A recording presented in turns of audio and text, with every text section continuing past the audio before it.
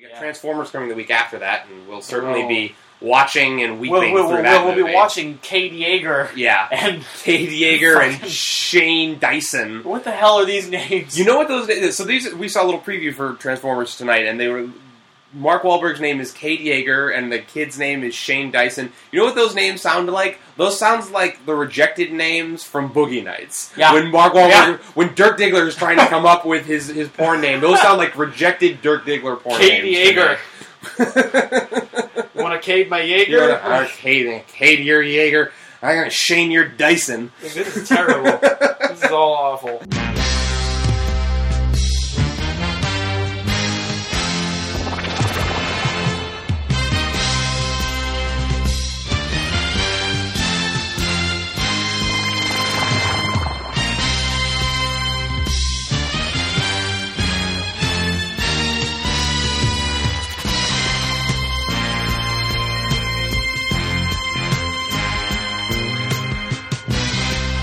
Welcome to Daily Screening Podcast. As always, my name is Daley. I'm joined by my lovely wife, Jamie. Hello, Jamie. Hello. And my partner in sophomoric crime, Bartholomew. Hello, Bart. Hey. Hello. Hi. Today we're talking 22 Jump Street. Jamie and I, we watched the original last night. So For the millionth time. For approximately the 4,000th time. I don't remember, because I think I saw it in theaters a couple times, because I remember going to an early screening of this. Did I see it in theaters? I know I saw it in theaters with you, right?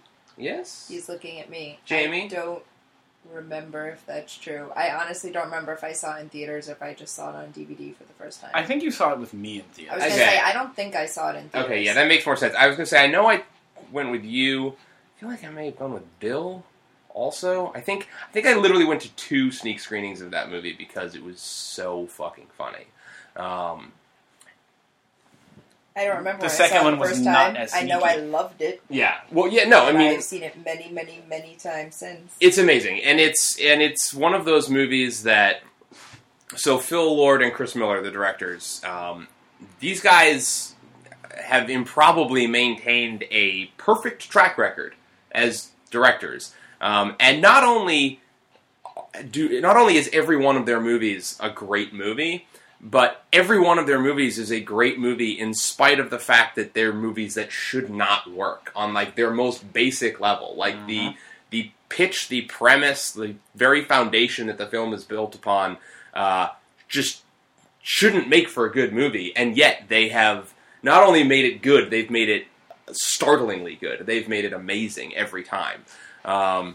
21 Jump Street is a great example of that. There are other movies. Cloudy with a Chance of Meatballs, which is a movie based on a children's book with very minimal sort of plot. So when that came out, it was sort of kind of like when they made a movie of The Grinch. You were like, yeah, that's a 12-page book. Like, how do you make 90 minutes of movie out of that? You know. Mm-hmm. And 21 Jump Street, and the Lego Movie, which is also there's no story to Legos. Like, how do you make a movie out of fucking blocks? But that movie's fantastic. And so now they're back with 22 Jump Street, and again, comedy sequels never work. Nope. Comedy sequels are, they are perennially lackluster. They never live up to the original. Caddyshack 2. Caddyshack 2. This year, the big example was Anchorman. Anchorman, one of the all-time modern classics. And, man, I had really high hopes for Anchorman 2. It really felt like those were the guys who might be able to sort of finally break through that ceiling, if you will. I will not. and finally give us a comedy sequel that lived up to the original. And no, that is not the case. Anchorman 2 was super fucking disappointing. This, however, not at all disappointing. Yep. Man. Well, I think it's because it was so acutely aware of the original, and they made references to it all the time. Well, and that's one of the things that really works about 21 Jump Street, is that, they're aware that this is a a reboot, or I shouldn't say a reboot, but an Reimagining. adaptation of a mediocre 80s TV show that if it didn't star Johnny Depp, like Nobody wouldn't would care. be, no one would give a shit, basically. And so the movie constantly makes reference to that fact, and is sort of basically a riff on the fact on not only the franchise itself, like when they're in the school and all the teachers are like, man, this is terrible, I should really be doing something. A kid died and no one's doing anything about it, like the plot holes of these types of stories. But then there, the great scene with Nick Offerman as the police lieutenant, who is, literally spells out the story in terms of shitty remakes and shitty reboots and lack of original ideas. And so, they continue that here with the idea of sequels, which is a really smart approach to take, Yep. The idea that sequels are never good as the original, they spend way more money and everything's way more elaborate, but all anyone wants to see is the people doing the same thing over and over again, do the same thing you did before. It's a really smart approach to take, and also it also feels like really obvious. Yeah, based on having seen the original, it's like of course that's the way they would go. The original has this sort of subtle joke where they don't say where they live. It's just Metropolitan Police Department. Yep. And they never make references to any specific places or locations. And here they really play up with that. They go to the Metropolitan City State University. MC State, exactly. And all of the buildings have. At first, they're doing they're taking classes online, and it's the University of Internet. Yeah. And there were in Puerto Mexico. We have Puerto Mexico. There's a really funny gags with the names of the buildings. Oh my god! Like they go by the Benjamin Hill Film Studies building while they're chasing each other, playing the Benny Hill music. Yep. There was another one. Did you remember what it was, Shay? No, and I meant to Google it, and maybe I will while we're talking. But there was one very early on in the movie that I thought was so funny, and I was going to point it out to you. But I didn't want to be that guy who talks in the movie theater. Opposed to all those other guys who were talking in the movie. So now I gotta Google it. What I thought was interesting, though, was when we got to that scene in this movie where Nick Offerman is, again, sort of spelling out this is a sequel and do the same thing and we're spending more money. Nobody gave a shit about it last time. Yeah, exactly. Got lucky. When I saw the first one, that scene killed. Yeah. Because that was the scene that really kind of keyed you in really on. It's like, okay, that's the hook of this movie, is that sort of self-awareness. Mm-hmm. And I don't know if it was a weird audience or what, but I thought that scene was just as funny as it was in the first movie, and nobody in that theater was laughing. I don't know if it was just the audience or what, but nobody laughed at that scene, and I can't. I did. I felt like it was very quiet, and I was like, I got a little nervous for a second that we were going to have that. I was like, oh man, is this audience are they just here to see dick jokes and Channing Tatum be silly? I mean, not that I have a problem with Channing Tatum being silly, but it felt like Do you have a problem with dick jokes? No, I got really worried for a minute that you can still see them on Nickelodeon. We were going to be the only ones laughing at a lot of things, basically. That there was a whole other level of that movie that the audience wasn't going to be interested in. There was that one joke that only we laughed at. Well, yes, there was.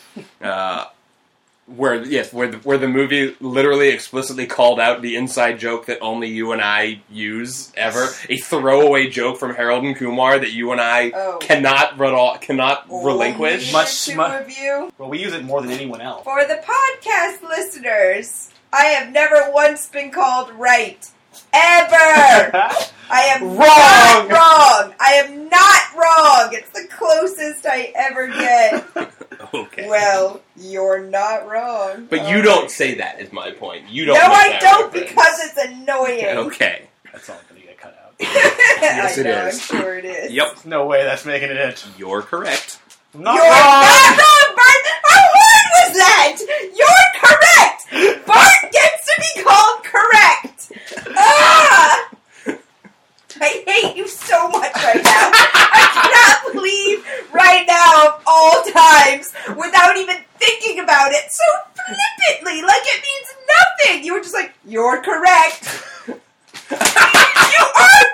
capable. He's not capable. I wasn't even thinking about it. I know! That's what makes it terrible. Ooh, you're not wrong. No, you're correct. Oh, you do know the words. Okay, maybe it's not getting cut out. Okay. I'll be sleeping on the couch tonight. Well, this has gone horribly off the rails. Look, I mean, most of the stuff that I wrote down here in my notes are just sort of things that made me laugh, like the red herring joke, which I think is very funny. That sort of I feel like that kind of goes along with the buildings. The guy who has the red mohawk, and they're looking for a tattoo, and he goes, "Oh, here's my tattoo," and it's a literal red herring on his arm because that was his high school mascot. I mean, that shit's very funny. I didn't even as soon as he said, "Oh, we're the red herrings," I tapped you like, "Haha, that's funny." And I didn't even make the connection about the hair until you said it. Like, oh, and he has red hair, red herring. Ice Cube's office is a good bit. Like, oh, it looks like a giant cube of ice. Because he's in a big glass box. Effectively an Apple store. Yes, exactly. Yes, That's what I thought. I was thinking that too. It's a tiny Apple store. I really liked the yin yangs everywhere. Yep. Obviously it's in like literally the opening minutes of the movie. But there's also like the DJ at the end in the big Diplo. Yeah, he's wearing a shirt with a yin yang on it. The Yangs. Yes, the Yangs are the twins next across the hall. That's exactly right. So yeah, they're and that's sort of the big part of this movie, which. So the first one is all about basically two guys who didn't get along and then basically learning to be friends, even though one sort of becomes... Friendship! like an anthropomorphic pot of noodles. And Patton Oswalt in this movie in one little lovely scene. And speaking of red herrings...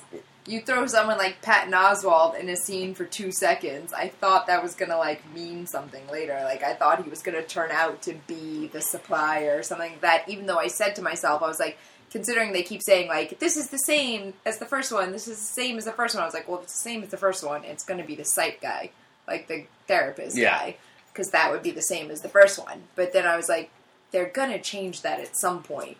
So I feel like Patton was the way they were going to change that, and it was going to turn out to be Patton the whole time, because I can't believe Patton was only in that movie for 90 seconds. Dude, Patton does that a lot, though. He often shows up in a movie just for a few minutes. But it's like when we were watching Walter Mitty, and we recognized Patton's voice on the phone right away. We were like, well, he's going to show up, because it's Patton.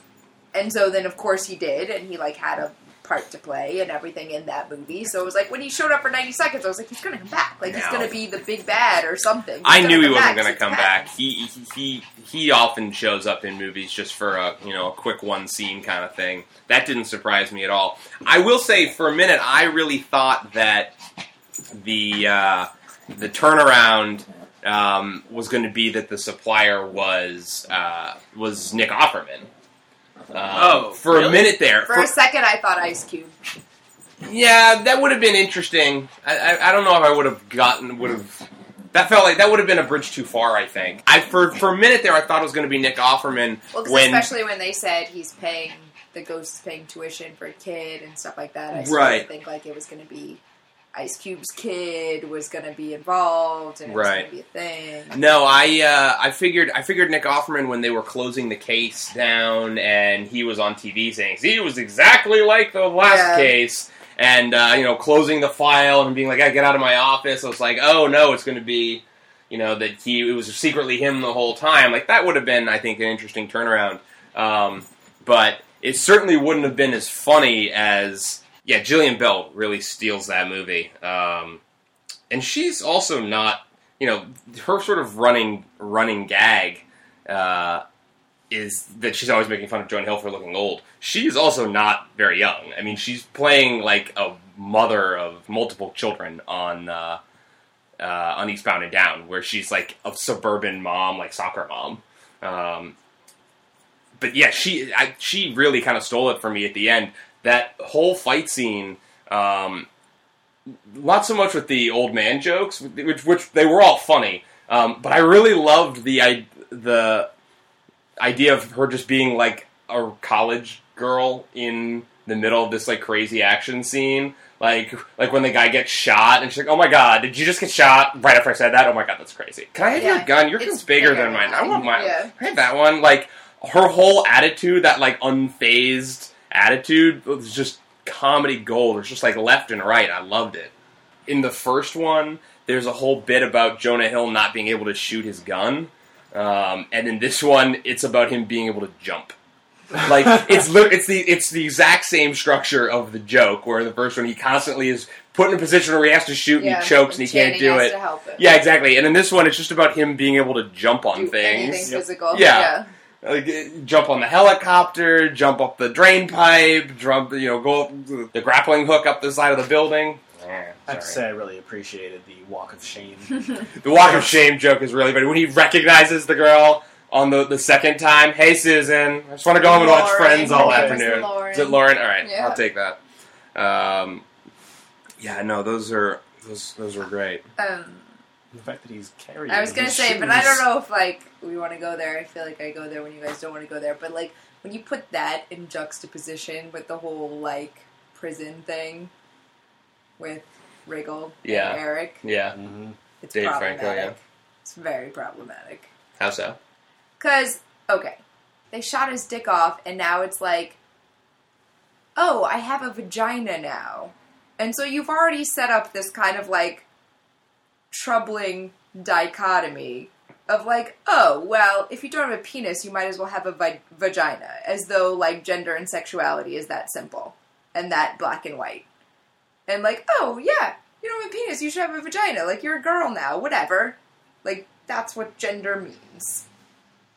And that's not really okay. And then I'm not super okay with prison rape jokes, which is basically what they were doing with the entire relationship between Rob Riggle and Eric. Oh yeah, no, absolutely. And then, like, whether or not his vagina is working, and whether or not he has a period and everything. And so then when you have those scenes, and then you later have, like, Jonah Hill being the one guy in this, like, massive shot of all these, like, walk of shame women, and the entire movie has, like, a giant through joke of whether or not, like, Janko and Schmidt, like, how coupley they are versus, like, whether or not they're just partners and what that means. Right. And, like, Schmidt's, like, the girl and everything. I didn't like it very much. And especially considering they had that whole weird, like, sub-thing about Janko taking human sexuality classes and, like, wanting to comment on whether or not, like, what you could call people and not call people and trying to be, like, more aware of his gay slurs and everything and trying to, like, be a different guy now that he's learned about it and everything. It just, like, it was a very odd... It was a cop-out. Yeah, but I need to put my thoughts in better order, but I just really didn't like the idea of, like, my dick got shot off, and so now I have a vagina, and now I'm, like, practically a woman. It's like, that's not how gender works. I think like, he said... I really didn't appreciate it. See, I feel like it's all bullshit, though. I feel like we're not actually meant to believe that he has a vagina. I feel like... Because Eric's literally in there the whole scene saying, "No, you don't. You don't have a vagina. Stop it." Like, no, he didn't say you don't have a vagina. He said your vagina doesn't work. When he was trying to say, I'm just so bitchy when Aunt Flo comes to town. Oh my God, I'm bleeding all over the place. And Eric was like, your vagina doesn't work. That's what he said. I think he also said they replaced it with a vagina. Yes. Right, but that's not... Which doesn't help. Like that. No, I know that. Because it's that whole, like, penis envy thing. Like, I hate to break it to you, men, we don't want one. They seem unwieldy. Like we're not sitting around jealous of your penises. Like, they don't seem enjoyable, and we really don't want them.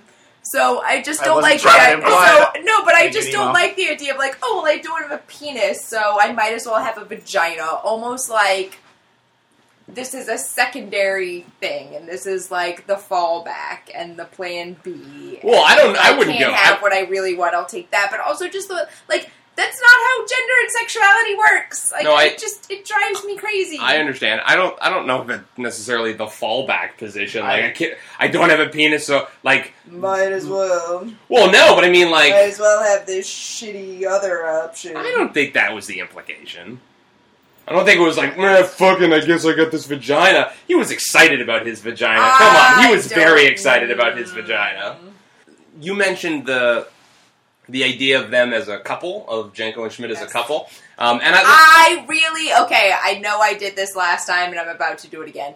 But I really, really, really, really wanted it to turn out that Janko and Zook were going to really be a thing, and I was going to be so happy and so excited. And I was going to be like, Jesus, 22 Jump Street, did you really just do that? Were you, like, that subversive without, like, making a big deal out of it? You didn't even, like, put it in the advertising or, like, make that any part of You thought they were going to make out at some point? No, like, I thought it was really going to go that way and that they were really going to turn out to be a couple. Because Janko is, like, your quintessential, like, oh, I just want to, like, have sex and get drunk, whatever. And then when they have that, like, actual adorable, very literal meet cute. Yes. I really, which is hilarious. Really thought that's where they were going, and I was about to be like, oh my god, this is the most, like, progressive, amazing movie I've ever seen in my entire life. Like, Janko and the football player are, like, really gonna turn out to be a couple. Especially when the football player, when Janko was like, oh, well, can I bring Schmidt to the rush? You know, can I bring him to the frat house? Like, he's my bro. And he was like, oh, are you two, like, you're together? You're like, and he was like, oh, he's my bro, he's my bro.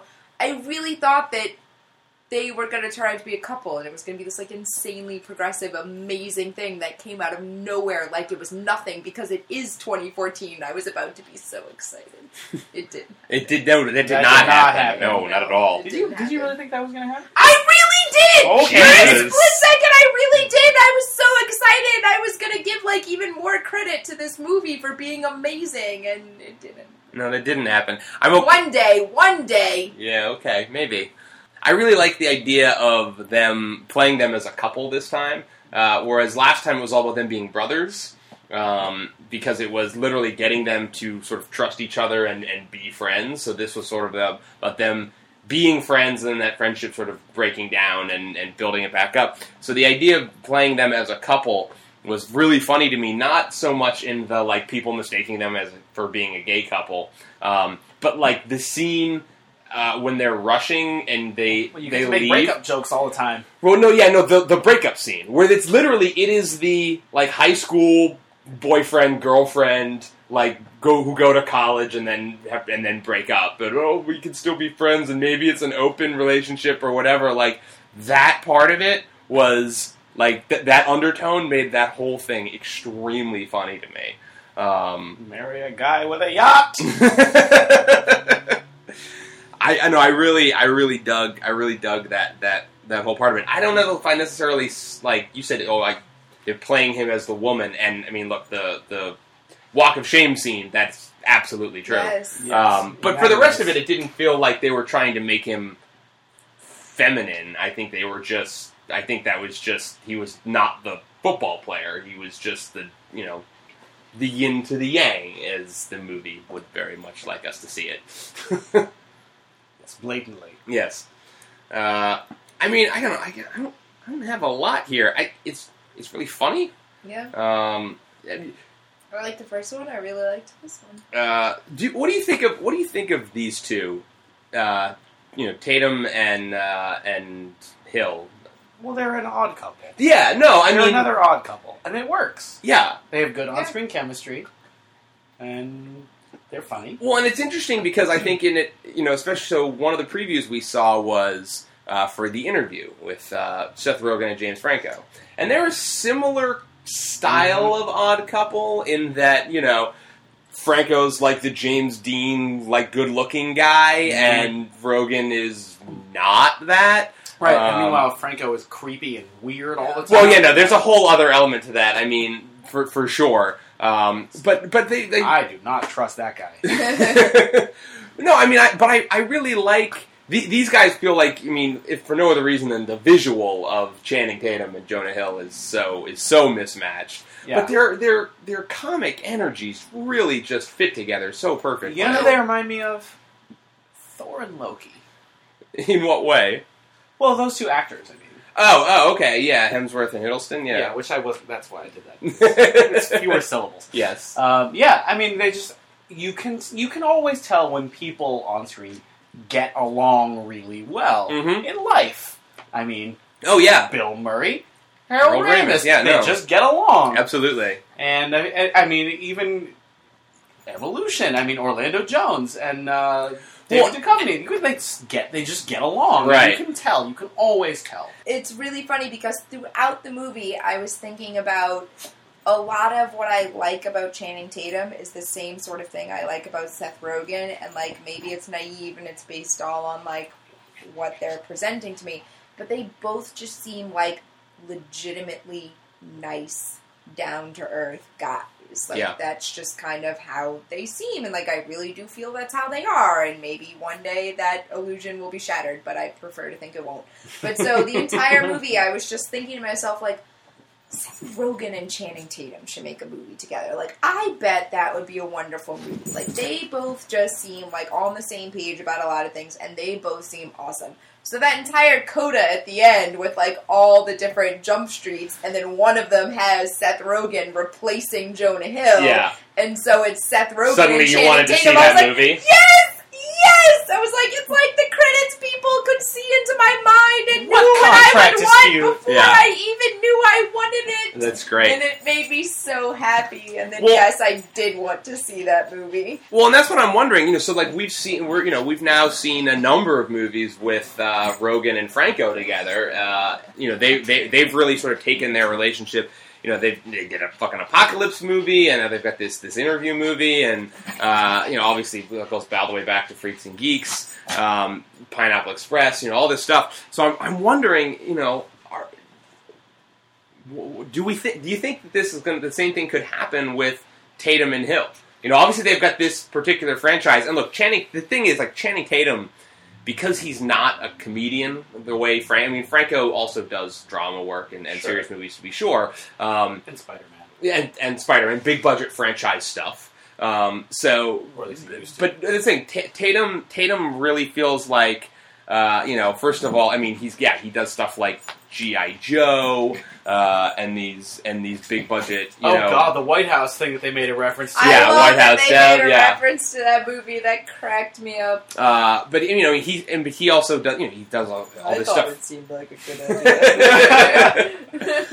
But yeah, Tatum does all this stuff with Soderbergh, and he's got this drama coming out this year, Foxcatcher, which, you know, by all accounts, you know, he could very well end up as an Oscar nominee this year. Amazing to me, I know, by right? the way. But meanwhile, Gambit. Well, yeah, that's right. And then he's also going to be doing Gambit as an X-Men spinoff or something. We believe.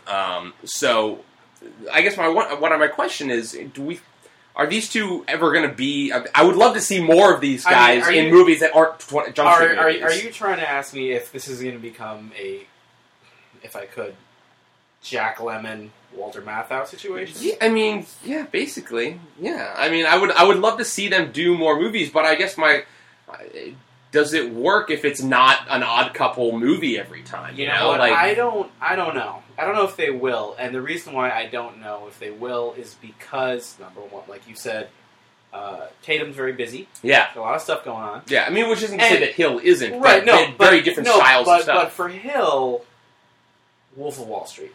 Yeah. That right there, I mean, for me, that's a breakout. For him. I mean, that's a far cry from anything he's done before. Yeah, Moneyball, I mean, he got nominated for Moneyball, too, but it was very, very different role. Yeah. For sure.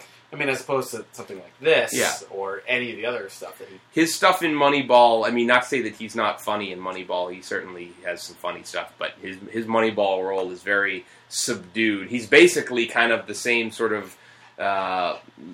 He's playing a sort of more neurotic version, more neurotic, less funny version of a lot of the characters he's played in other movies, basically. Remember when he was in 40-Year-Old Virgin for 6 seconds? Yeah. Yeah, in fact, that's true. I just watched it the other day. Yeah, I mean, I don't know if we'll ever see that. I feel like I want to see it, but I don't know if it's going to happen. Yeah. I don't know how committed they are to it. Yeah, I mean, those two certainly get along. Like, they are friends. I mean, I think that's a big part of the reason why Channing Tatum shows up in This Is the End for, like, you know... I haven't seen it yet. You haven't seen it? I'm aware of that. That's such a good cameo. Oh man! Well, I haven't really ruined it. It's fine. I mean, I would have appreciated. I'll appreciate it just the same. He shows up Don't in a say- very don't small role. say That's all I'm anything gonna say. He else. shows up in a very small Don't role, and say it's very anything funny. else. It's very funny. It is very funny. Do you have it? No, and I don't know why. I really should have that movie. It was amazing. But yeah, I mean, I think their relationship is very solid. I don't think it's just like they made this movie and it's a hit, so now they have to make more movies together. Like I think those two really get along. Like we watched them on Graham Norton the other day, which they're doing promotion. It's interesting though that you say like they get along very well, and I hope they do, and that'd be nice. But like in my head, in like the image I have of them, they're so very different. Oh sure. Like, and it's even what I said to you when we were watching Graham Norton is part of what I like about Channing Tatum is he doesn't like feel the need to steal anyone's thunder. You know, like he's Channing Tatum. He looks the way he looks. Like he doesn't need to steal thunder. No, yeah. but it's like he could have everyone's attention on him 24 hours a day if he wanted, but he seems to just like not care. Yeah. And I feel like maybe you could look at it pessimistically and be like, well, there's not much there, so he doesn't say anything because he doesn't have much to say. But I honestly don't think that's what it is. I think he just doesn't care, you know? He's just like, he seems like a very normal, down-to-earth kind of guy. And like when we were watching Graham Norton, it's like Jonah Hill almost like needed to like be funny and like needed everyone to think he was funny, and he was being funny, but it was almost like Channing Tatum was like perfectly happy to be like, oh, he's like having a moment and people are enjoying what he's doing, so I'm just gonna like sit back and let him have that kind of moment, and just like threw in a comment here and there, but for the most part it was just kind of like, I'm in England, I'm having a good day, like, whatever. Jonah wants to be funny, he can be funny, and everyone can laugh at him, and I'm just gonna kind of hang out here. There you go. And I was like, I kind of love that about him, that he doesn't need all the attention on him constantly. Yeah. Because he so easily could be that guy, that, like, awful, douchey, fratty guy, you know, and instead he's just like, whatever, I'm perfectly happy, I have a wonderful life, I've got a happy family, and I've got a wonderful career, and I'm just so happy to be here, and you know what? Whatever. I'm gonna let it ride. Do you think that he does these partly to, I don't want to say earn some geek cred, but I mean, look, he's force choking out a guy in this movie. Like he's certainly earning geek cred. And over the course of the last one, and also just the way, like Channing Tatum is exactly the kind of Hollywood actor I would hate if it weren't for this kind of movie. Yeah, I would just hate him. Yeah, no, and I did hate him for a long time. Hate everything about him. Yeah, but seems alright to me now. He just can't, like, he just seems so endearing. And like I said, I totally was won over by the fact we watched him host SNL, and then I was really enjoying him all throughout SNL, and then at the very, very end, when he was doing his thank yous, he suddenly got very, like, I want to thank my mama, and I was like, where is he from? And I looked him up, and I was like, Alabama, no wonder I like you! So it's like, he just seems like a good, nice guy, and I can't help but root for him, and I love him. You like to think of celebrities as people, which is... Some of them have to be. Otherwise, I just hate everything. Well, no. Look, I said you like to think of them as people. So, yes, technically they all have to be people. Well, no, but I'm saying some of them have to come through it and still be normal. Yes. Like, otherwise, I'm just going to be too depressed. I feel like Hollywood does make a lot of people terrible.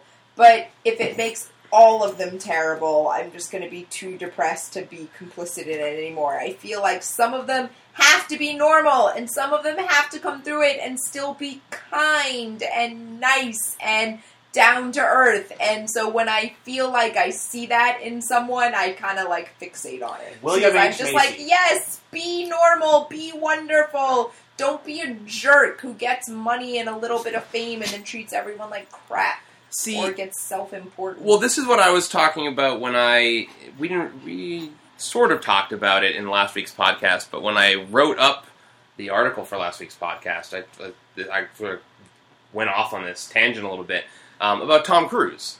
That, you know, Tom Cruise's whole... He went berserk. Yeah, no, his whole career was basically derailed for a little while. Well, I shouldn't say that, but... You know, all anyone could talk about Tom Cruise for, like, the better part of a year.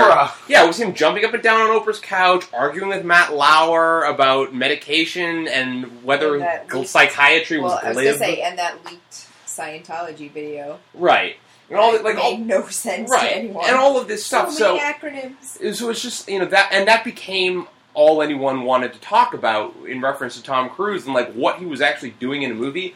All became secondary, and I feel like even though he's sort of come through the other side of that, and that's not necessarily... I don't know about that. No, but this is the thing, it's not all anyone's talking about anymore. Everyone's sort of oh yeah, that was a thing that happened, but, it does still feel like it has kind of tainted his career to a certain degree. Absolutely. Yeah, I think the Scientology thing is crazy. Yeah. But that's not my beef with Tom Cruise. My beef with Tom Cruise is your joke about Tom Cruise when The Last Samurai came out. Yes. Which was what? Repeat it for me. I know you know what it is. Yes. Don't fuck with me. It's starring Tom Cruise as Tom Cruise in The Last Tom Cruise. It's just, exactly. It's just, he is the same fucking thing all the time. Even if he's doing a script, if he's doing a movie with a script that's a little less ordinary, like last week's Edge of Tomorrow, whatever. Edge of Independence Day, Groundhog Day. Yeah, you don't ever see him as not anything other than Tom Cruise. He's still going to be Tom Cruise in everything. Yeah.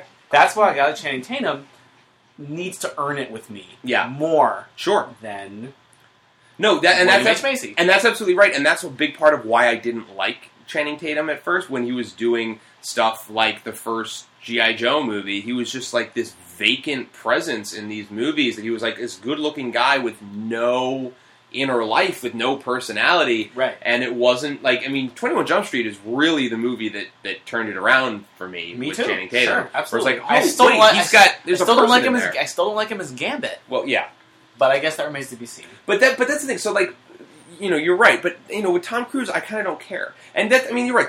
There is definitely a distinction there between different types of actors, and you call it character actors and movie stars or whatever. Although we're fat. Yeah, exactly. But that's not even necessarily the case anymore, because there's plenty of sort of character actors that, will, anchor a movie at this point.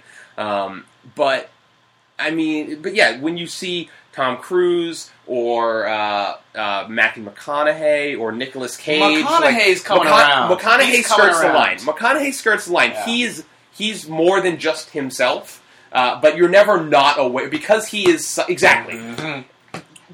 That's exactly right. Exactly. He because he has such a distinctive personality on his own, just like Tom Cruise does, just like Nicolas Cage. You're never not aware that it's him in the movie. Bullshit. What's your favorite Nicolas Cage movie? Seriously. That's really fucking hard, man. So easy. Well, no, because there's action Nicolas Cage, there's actor Nicolas Cage. What is your favorite Nicolas Cage movie? It's... Come on. It's... Look. Come on. Out with it, boy. There's two. All right. There's serious Nicolas Cage, and that's Leaving Las Vegas. All right. There's ridiculous Nicolas Cage, and that's National Treasure. Or The Rock. National Treasure or The Rock, depending on what kind of mood I'm in. Okay. Con Air, Nicolas Cage, there are all of these different iterations of Cage, but even whether when but it's no matter, he's always Nicolas Cage. Exactly. No, that's exactly my point. Which is why, for me, it's The Rock. Yeah. Because Nicolas Cage, for me, he's the unlikely action hero. Sure, yeah, and absolutely. That's why, so The Rock he's the balding action hero. Exactly. And it fits for me in The Rock, whereas in something like Con Air... Sure. All right. Put the bunny back in the box. It's all I can think of when I see Con Air, which was also on TV the other day. No, that's the thing. I don't, because of these things, there are these guys who their personality, their own personality is sort of inextricably entwined with their on-screen persona, you know, the types of roles they're playing. Yes. But even in those cases, like Tom Cruise or Nick Cage, I don't care about them as people. Like Nick Cage, I don't know anything about him. Didn't pay his taxes for the better part of a decade. Like Tom Cruise belongs to a wacky religion. I kind of don't care as long as they're in good movies and they're doing good work. I don't really give a shit about their personalities. You know? I was about to say you're a better man than I am, but I don't know if that's true because it's not that I don't care; it's that I don't care to know. Yeah, I don't follow that shit. Well, no, I don't either. And I know, Jamie, you're much more in tune with who's married to who and what's going on in celebrities' personal lives. That's just never been of interest to me. I just think that people who can. That's not to belittle. I'm not putting you down for that. I'm just saying that's a element of the business I've never focused on. That hole that you're digging. Stop doing that for a minute. Anyway, my point being is that I feel like the actors who can completely disappear into their roles. Yeah. I feel like that's something better. There's one other thing we got to talk about, and that's the closing credits. Basically, I feel like all the things. So we talked about the idea of sequels that don't live up to their originals, and that this is a sequel that is as funny as it is, and that just works on these many levels, is pretty much a miracle. At the same time, I feel like, yes, it would be a no-brainer to greenlight 23 Jump Street this week. But I also feel like that end credits gag, where they go through all of the possible iterations of other Jump Streets, just completely preempts any sequel. I feel like it negates. I feel like that was them purposely being like, we're done with this. Yeah, exactly. Yeah. And I think that's kind of fantastic. I think that might be my favorite thing in the whole movie. It was a good way to go. Yes, no, I loved it, but also like the Entertainment Weekly thing I was reading just now was interviewing the two of them, and they were both saying that like they don't like sequels, and that's part of why they made this joke, like, okay, if we're going to do this, we're going to constantly make a joke about how ridiculous it is that we're making a sequel. Yeah. And I mean, maybe they'll back up the Brinks truck or whatever, but I really feel like, given that attitude, they're not going to want to do a third one. Like, they did the sequel because it was a funny joke, and they could make a joke about it the whole time, about how stupid it is that they're doing a sequel. And they made that joke. It. Yeah. And then you make that joke, and you do that credit sequence, and it's done, and it's perfect. And so I feel like you're never going to get them back for a third one. No, I agree, and I don't think there's any need for a third one. You're right, like that was sort of the joke, and like, I mean, I guess you could sort of make a joke about trilogies and bringing everything back to the first one. It reminds me of another comedy series where they sort of make that joke about trilogies, and that's The Hangover. The third Hangover movie, which, not very good. I mean, better than the second one, I guess. I haven't seen any of them yet. Yeah. No, I mean, their whole point is that, the second one is it's in a more exotic location, and it's bigger, and it's more elaborate, and they spend more money on all this shit. And then the third one is that, like, everything that happens in the third one is a consequence of something that happened in the very first one. And that, like, all of these characters come back, and that it's all sort of comes full circle. And so, I mean, I guess you could make kind of that reference or that kind of commentary on trilogies, but I don't think we need to see that. Yeah, and I don't know what could come full circle when the second one is already such a comment on the first one. Right, like, no, exactly. Nothing can come full circle at this point. It's already happened. I agree. Well, maybe they'll just do something else. Maybe this is the genesis of another Odd Couple. So I think it's that time. Heart of the Ghostbusters? Heart of the Ghostbusters for 22 Jump Street? It's hard. It's very difficult. No, it isn't. Well, I think it's pretty difficult. I'm having the opposite problem that I had last week. Last week, I didn't like anybody. This time, I like a lot of people. I don't like everybody, but I like a lot of people. Yeah. Well, Jamie, you seem pretty assured. You seem ready to go. Hit it. Channing Tatum. Of course you're going with Channing Tatum. Yeah. I mean, look, he's fantastic. He's lovable. What's not to love? Funny. Yeah, he is. I love him. He is. He's hilarious. Bartholomew, I've got some thoughts. I've got some ideas. What do you think? I was debating the merits of Ron Swanson for a while. Yeah. No, because if you're going to go with Ron Swanson, you go the full Ron Swanson. Yeah, you go with Ron Swanson. And that is a tail imitation. You're correct. Yes. You're correct, Jamie. Yes. You're correct. That is correct. And that is the reason why I'm going with Ice Cube. Ice Cube. So that's exactly what Today was a good day. Any particular reason other than the Ice Cube eyebrows? At all? The eyebrows, man. Anybody who can glare like that, I want to have a drink with you, cowboy. The many scowls of Ice Cube. So I was actually going to say the same thing. I was also going to go with Ice Cube, and then that's because you and I are drift compatible. I know. And then I remembered. Jamie made a face correctly. Jamie, again, you made a face. She always makes a face. Mm-hmm. I was also going to go with Ice Cube, and then I thought better of it because I remembered the Yangs.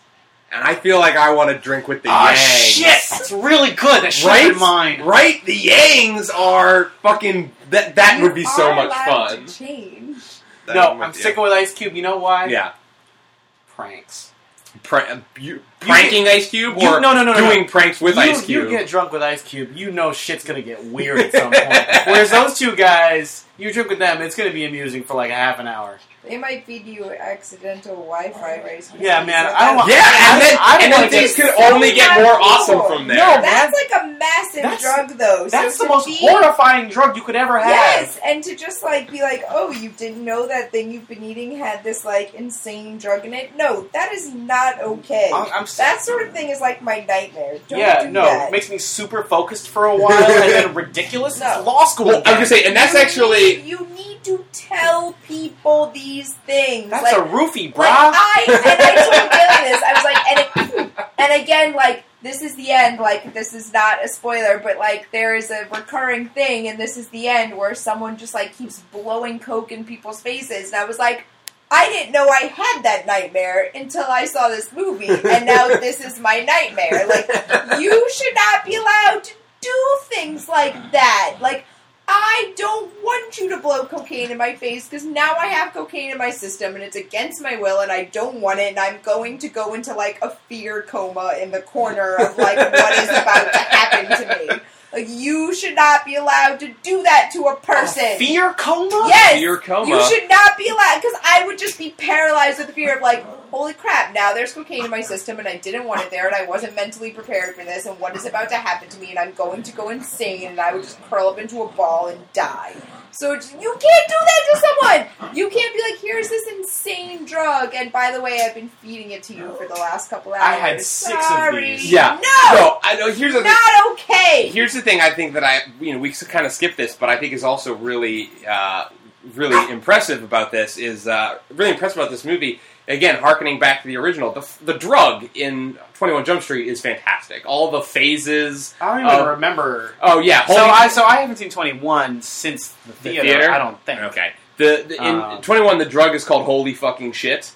And they go through different phases. There's like 5 different phases of the drug, and each one is really hilarious in the way they play out throughout the movie. I only remember the later ones.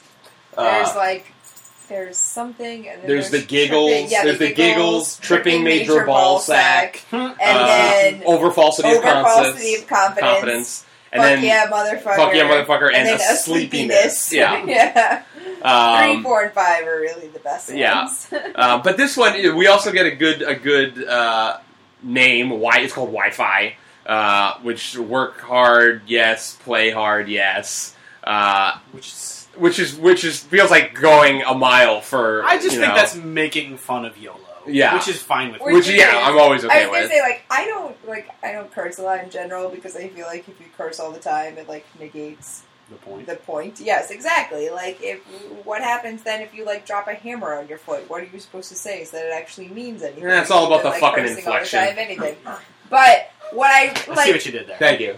I got Tatum again makes me want to like curse at random nothing things more because like his like serious and sadness when he curses out random objects. Like in the first one it's like when he's so angry at Glee because he feels fuck you, Glee. Yeah, because he feels like Glee has reversed the high school paradigm so that he can't be cool anymore and he's just like so honestly angry at Glee. Fuck you, Glee. And then like in this one just like when he like can't confuses get the Wi-Fi for Wi-Fi, right? Yeah, like the Wi-Fi drug for the Wi-Fi.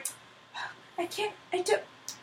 Fuck you, brain. Like, he's just so sad. And then he's so excited about the doves in the first one, and then this one, all the doves get his way. Doves? Fuck you, doves? Like, he's just like so serious about it. I'm like, I feel like I need to do that more often now. Like washing dishes and things go awry. You plates. Like, that's all I want to do now. Which is part of why he is my heart of the Ghostbusters. I'm perfectly okay with that. But I like that they keep making up with these ridiculous drugs. You know, and this one is it's half like half Ritalin and half ecstasy. So you get hyper Adderall. That's what it is. Half Adderall, half ecstasy. So you get hyper focused and then you trip totally. Yeah, exactly. What do you think of their tripping scene? The tripping scene was the music. The music in the tripping scene is amazing. Doing his little dance. Riding the tiny Lamborghini is amazing. How much fun did they have making this movie? Oh my god, so much. It reminded me. And then Jonah Hill's dancing. What was it? It was Creed. No, it was no, it was something awful. Can you take me Isn't it- higher? no, That's Creed. Oh no, that is Creed. Yeah, that's right. Jonah Hill in his like hellscape, like Snoopy dancing to Creed. Just, like, everything's the worst. Oh god, yeah, no, the drug stuff is fucking phenomenal. So yeah, all right. So Channing and Ice Cube and the Yang twins. Those are our Hearts of the Ghostbusters. I would drink with all of those guys. Yeah, that'd be all right. Well, we'll change gears. I don't have a lot. It was kind of a slow week this week. Yeah. Well, wait, something happened. What happened? Well, Harrison Ford sprained his ankle on a door, on the door of the Millennium Falcon. Yeah, which is what happens. Hilarious. Literally getting too old for this shit. Yeah. The Birdman trailer is Birdman. possibly the most exciting thing. Supposed to Harvey Birdman. Yes. No, Michael Keaton, look, Bart and I, we share a very strong fondness for the Keaton Batman. Oh, yeah. So the idea, and he's someone who has really kind of dropped off the map the last handful of years. Well, no, I mean, he's come back in the last, 3 years or so, but for about 6 or 7 years at least before that, he was off the grid basically. He showed up in RoboCop. He's got a great role in The Other Guys, which is another Adam McKay movie actually, with the one with Mark Wahlberg and Will Ferrell as cops.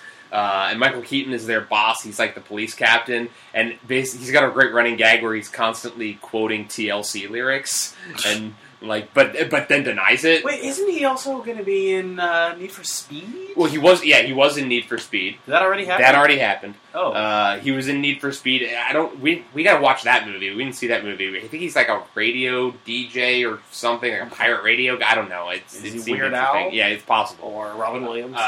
He had a great. There was Larry David did a movie for HBO where Michael Keaton played this fucking bonkers Martha's Vineyard native who helps him blow up a house and shit. It's fucking awesome. At playing crazy people. Yeah, no, exactly, that's why I'm excited to see him in Birdman. Yeah. He's an actor, a burnt out older actor who was once famous for playing a superhero, and now he's not typecast. I know, right? Literally, look at the ad, Junior Birdman, and now he's literally playing Birdman. Yep.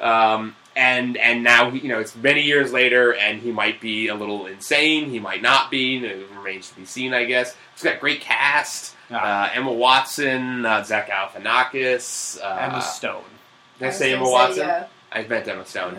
Emma Stone, Zach Galifianakis, Andrea Riseborough, Ed Norton, and Ed Norton getting slapped. Yep, like in his tighty whities. Yeah, and Naomi Watts. I'm always excited about comedy Naomi Watts. Oh yeah. I'm hoping for shades of I Heart Huckabees there. Oh man, another movie I haven't seen in a but long time. It also just looks gorgeous. Though. I mean, it looks funny and weird, but also the cinematography looks incredible. It almost looks like it's going to be awesome. Yeah, absolutely terrible. Well, one or the other, I suppose. I can only hope for awesomeness. Well, yeah. But the other interesting story that started floating around this week, and the rumor is that DC has been sort of secretly putting together a massive slate of movies for the next couple of years, between 2016 and 2018.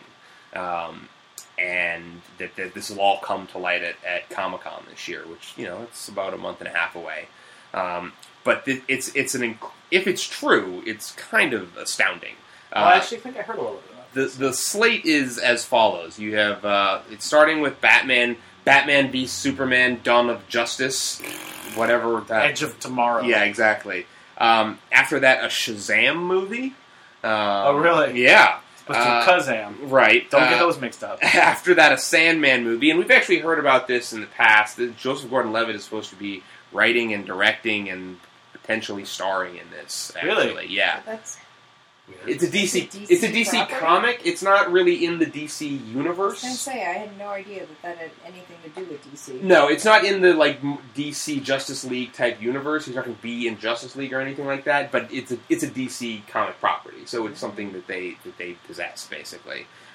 So whether it exists in that, whether it would exist in the same cinematic universe is an interesting proposition. I don't think that it will. It feels like very in a different dimension kind of thing. So after that would come Justice League, and then Wonder Woman, and then a Flash and Green Lantern team-up movie, which seems interesting and unlikely. Yeah, I don't know why those two together. I'm not quite sure. Especially with the Flash TV show, and, right? And I don't know. I mean, have we heard anything about Green Lantern? It's not going to be Ryan Reynolds. Part of the story was that they're recasting some of this. Right? No. But I mean, is it recasting or rebooting? Oh no, it'll be a reboot. It'll be a complete. So we're just ignoring Ryan Reynolds' Green Lantern altogether. Absolutely, yeah. I didn't hate Ryan Reynolds Green Lantern. I didn't hate Ryan Reynolds as Green Lantern. I hated that movie. I hated the version of the character they created. I think Ryan Reynolds could have been the guy to play Hal Jordan. I think that was just a shitty version of Hal Jordan. But I didn't hate all the Oa stuff. No, everything on Oa is fantastic. And what's his name?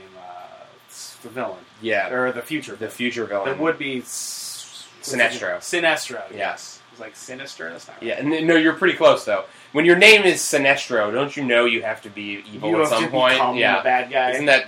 It's like Maleficent. There's no way... If your name is Maleficent, you're not a good guy. You're yeah.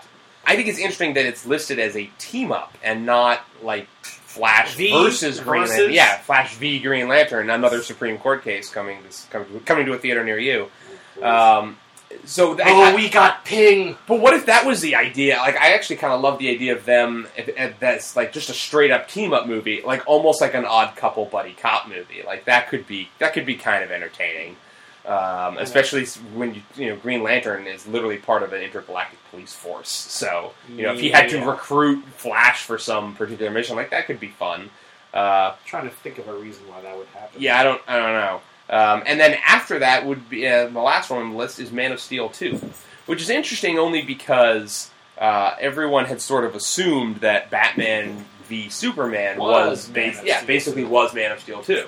That this was sort of supposed to be the direct sequel, which and that actually opens a door that I think is very interesting because it's something that we haven't seen Marvel do yet, which is Marvel's they've put out all of these movies, but none of them have just sort of been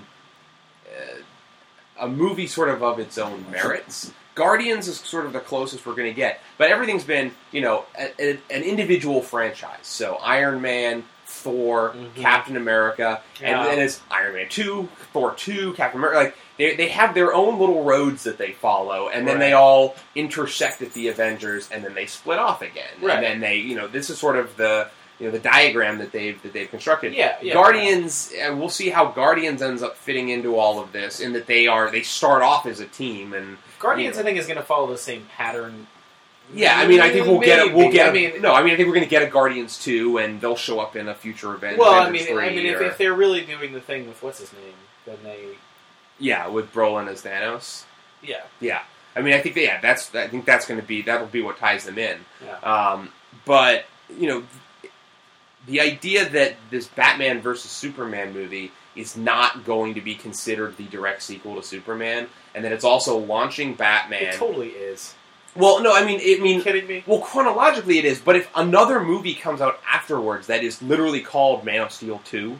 They're not going to call it Man of Steel 2. Well, no, they're going to call it Superman, Dawn of the Day, or the bullshit or something.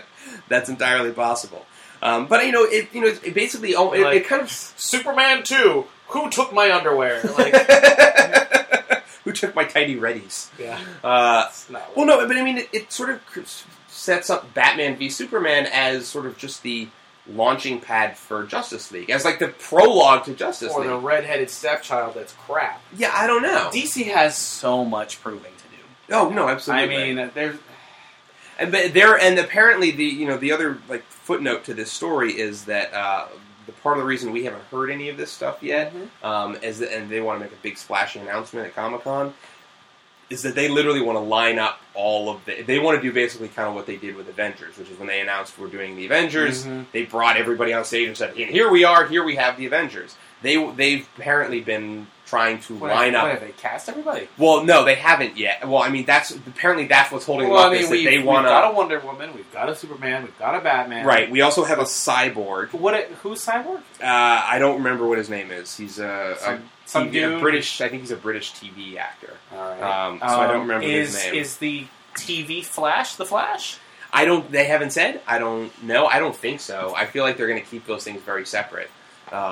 That's weird. You can't have two Flashes at the same time. Well, I think that the TV universe is going to exist in a very different... I mean, we have a Green Arrow, we have a Flash, we're getting a Gotham, Batman prequel series, but I don't think those are supposed to stay connected the way that, Agents of S.H.I.E.L.D. does to the Marvel universe. I don't know if this... I'm okay with it. I'm okay with it if it works. Yeah. If it doesn't work, well, then it doesn't work. Right. And that's all I got. Yeah. But for the record, I hope it works. I love these characters. Yeah. I just they've gone about everything in a really weird fashion. Well, so apparently they wanted to. That's sort of their thing, is they wanted to, get all of these people signed into contracts ahead of time so that they could have them, do cameos in some of these early movies, so that then they show up in a Justice League movie. I think it's interesting that there is not a Batman on this list. I'm sorry? That this is a slate of movies between 2016 and 2018, and Batman does not have his own movie on this list. I'm not that surprised.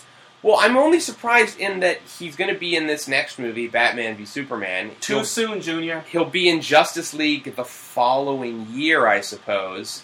I mean, they're already rebooting the character. They've already basically rebooted the character, and they've cast a very high-profile guy. I'm wondering if this is Affleck's thing. If Affleck doesn't want to be, if he, I'll do this and I'm going to do Justice League and whatever, but he's not interested in, doing a superhero movie every year for the next 5 years. Maybe they're just letting the character rest. I'm okay with that. I mean, the Nolan trilogy was a thing. Yeah. That was a beat. Yeah, absolutely. In cinema. Yeah. And the character could use a little rest.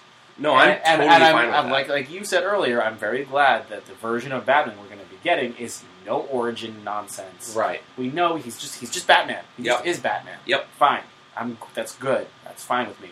I don't think we need more Batman by himself right now. Mm-hmm. We've seen a lot of Batman by himself. Yeah. No, I think it's great. We'll see. That might actually be the best. That could prove to be the wisest choice that they're making right now. Until people are hungry for Batman again. Yeah, no, exactly. In which case, he's a little inundated at the moment. I mean, a little oversaturated. They might want to get Justice League out into the world and then see whether people want more Batman. Yeah, and then see how it goes. And then let them eat cake. Yeah. But well, that's all I got. Next week, there's really nothing strong coming out next week. It's kind of an off week. Maybe next week we can dig into the... we should watch Dark City. Well... there's a director's cut of that I've been meaning to check out. Or something that we haven't seen in years. Yeah. Either that or, Obvious Child, starring Jenny Slate, who we went to high school with. We did indeed. Just premiered here in Boston this week. It's been in LA and New York for about the last week. It's getting really, I've yet to read a bad review. Time wrote 3 different pieces about it this week.